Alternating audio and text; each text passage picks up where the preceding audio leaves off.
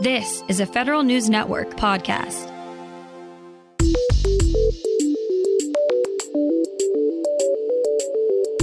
Coming up on today's Federal Newscast, political campaigns prove to be a minefield for Hatch Act violators. Agencies have expanded their cyber defenses. And the Navy says the Guam Typhoon means you can check out anytime you'd like, but you can never leave, at least not until July. Those stories and more in today's Federal Newscast.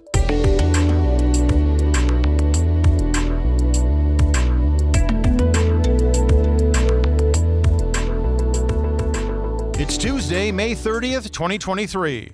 Welcome to today's episode of the Federal Newscast. I'm Peter Masurlian. The IRS is facing a $20 billion cut to its 10-year modernization fund as part of the agreement to raise the debt ceiling.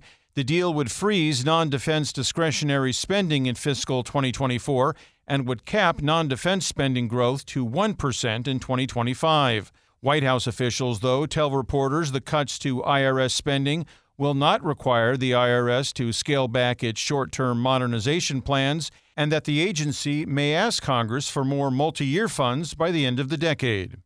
After some adjustments to the Thrift Savings Plan's My Account, more changes are on the horizon. Federal News Network's Drew Friedman reports. The Federal Retirement Thrift Investment Board has already made account balance more visible and expanded the navigation sidebar menu in My Account.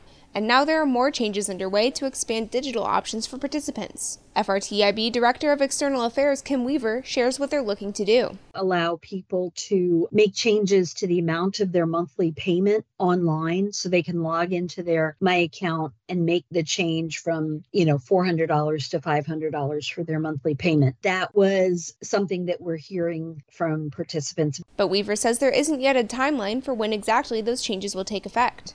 Drew Friedman, Federal News Network. Agencies are taking more advantage of cyber tools from CISA. Federal News Network's Jason Miller tells us how. In 2022, 10 agencies fully implemented protective DNS or domain name system services from the Cybersecurity and Infrastructure Security Agency. Almost 50 agencies are either using endpoint detection and response tools from CISA or have self-attested to achieving greater than 80% coverage of known endpoints. These are two examples outlined in the latest Federal Information Security Management Act, or FISMA, report to Congress from OMB of how agencies expanded their cyber defenses last year. Jason Miller, Federal News Network. Non-defense agencies should expect a flat discretionary budget in fiscal 2024 and 2025. As part of the debt ceiling agreement reached by the White House and House Majority Leader Kevin McCarthy, non-defense agencies' discretionary budgets would remain roughly the same as they were in 2023. Defense agencies, however, would see an increase in discretionary spending over the next 2 years. In 2024, defense agencies would get about 3.5% more than in 2023 and 1% more in 2025 above the previous year's total.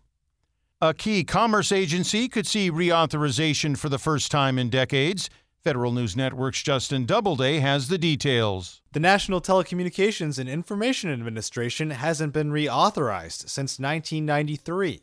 That could change if legislation introduced in the House Energy and Commerce Committee last week becomes law. The NTIA reauthorization bill would elevate the administrator of the agency to an Undersecretary of Commerce position. Lawmakers also want to strengthen NTIA's role in overseeing federal wireless spectrum issues, and they also want to ensure the agency has a voice on key emerging technologies like artificial intelligence and cybersecurity. Justin Doubleday, Federal News Network. House lawmakers are concerned that only 10 companies are receiving half of the IT contracting dollars from the Department of Veterans Affairs.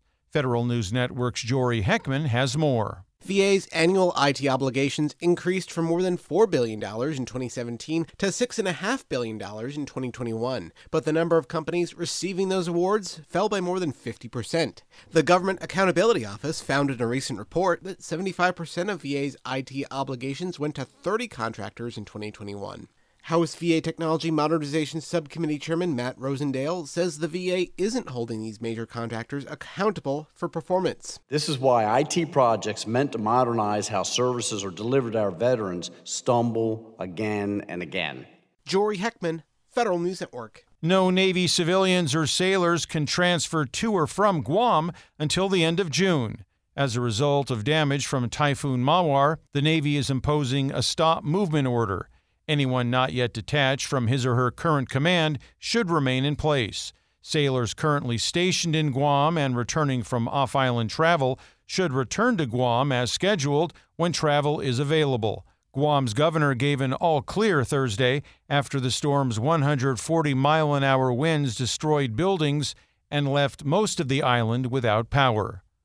Space Force wants to move away from traditional military fitness evaluations. To do this, it's asking Guardians to volunteer for a 2-year wearable device study. The new approach will focus on nutritional guidance, physical activity, sleep, stress management, and avoidance of risky substances. The study is intended to see if wearable fitness devices are an effective means of measuring physical fitness and readiness.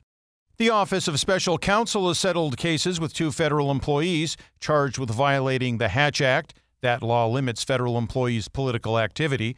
A political appointee at the Labor Department was given a 10-day suspension without pay after expressing support for a gubernatorial candidate on a conference call in her official capacity, and a Department of Veterans Affairs employee will receive a 3-day suspension without pay after soliciting political contributions through social media.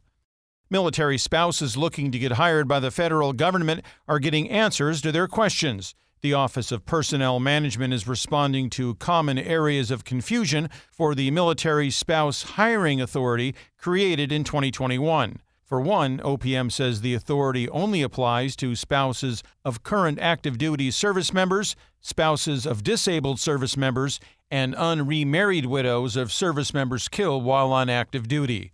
OPM's new Q&A answers common questions around eligibility requirements, selection priority, and options for career transition assistance plans.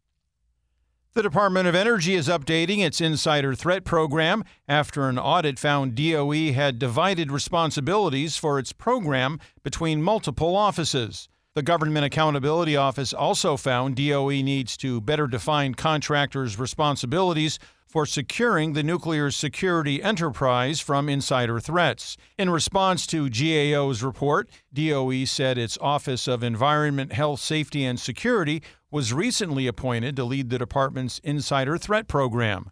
That office expects to wrap up a strategic review of DOE's insider threat efforts by the end of June. Find these stories and more at federalnewsnetwork.com. For the Federal Newscast of Tuesday, May 30th, 2023, I'm Peter Musurlian.